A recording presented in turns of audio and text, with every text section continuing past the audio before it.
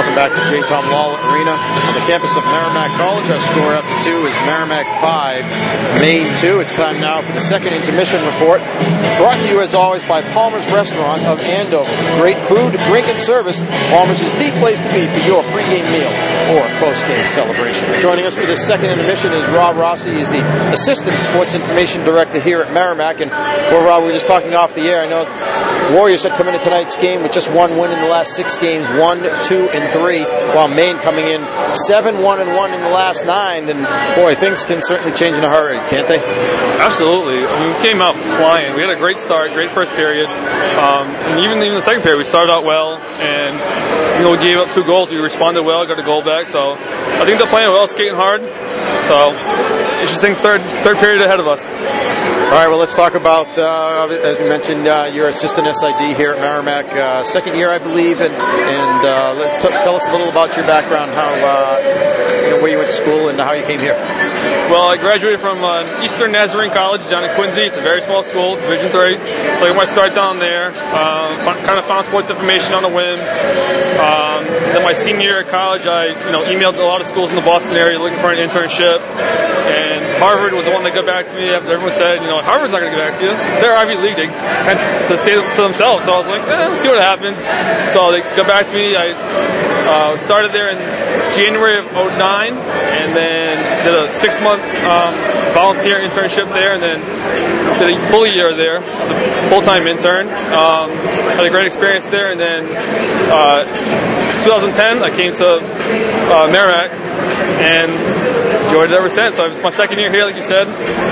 So enjoyed myself a lot. I've seen the college change a lot, even the athletic department. So we were definitely headed in a great direction. So, what's the biggest change you've seen? The biggest change has been the department.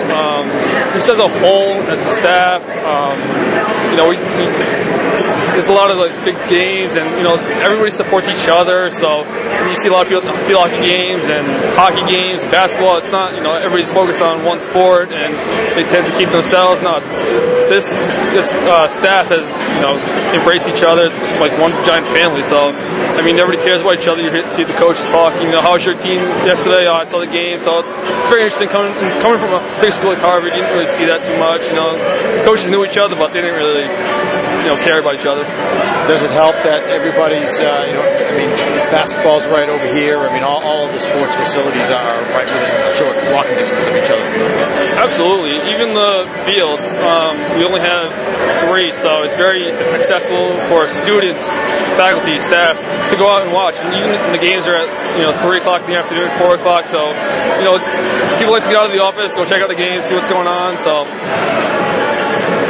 Now you work with basketball too, right? Tell us a little about how those clubs are doing. I know we had the women's coach Monique LeBlanc on earlier this season, and I know she's in her first year and doing a terrific job. And of course, the legendary Bert Hamill, who had the court named after him this year. Tell us about how those clubs are doing. And I know they both play tomorrow at 12-2 here against Southern Connecticut. Yeah, the men are 7-7 overall.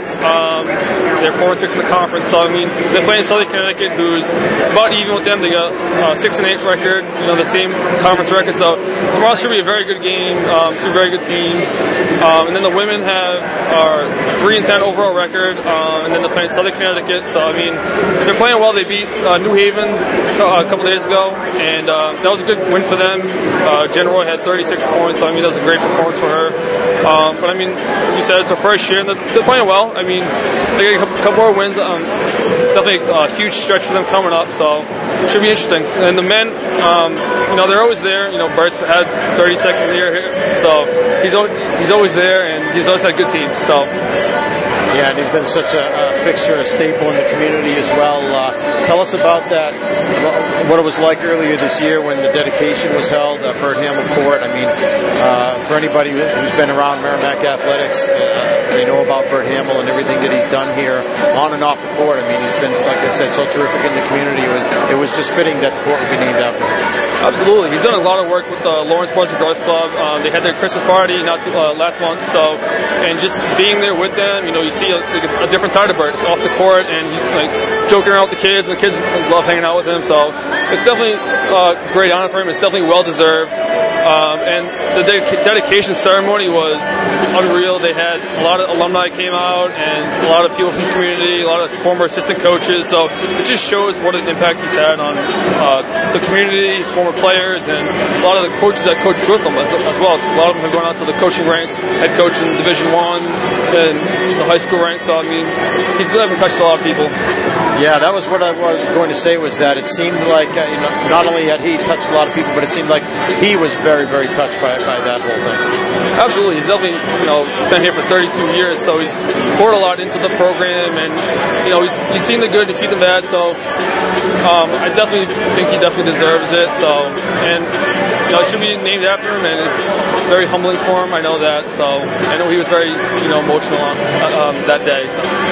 Well, tell us about what's coming up in the spring as well, what sports you'll be working with, and give us a little spring sports preview of Merrimack. I'll be working with baseball and softball primarily, and then I'll oversee tennis, both tennis teams. So, the tennis team's doing well this year, first year head coach, but they're right there once again.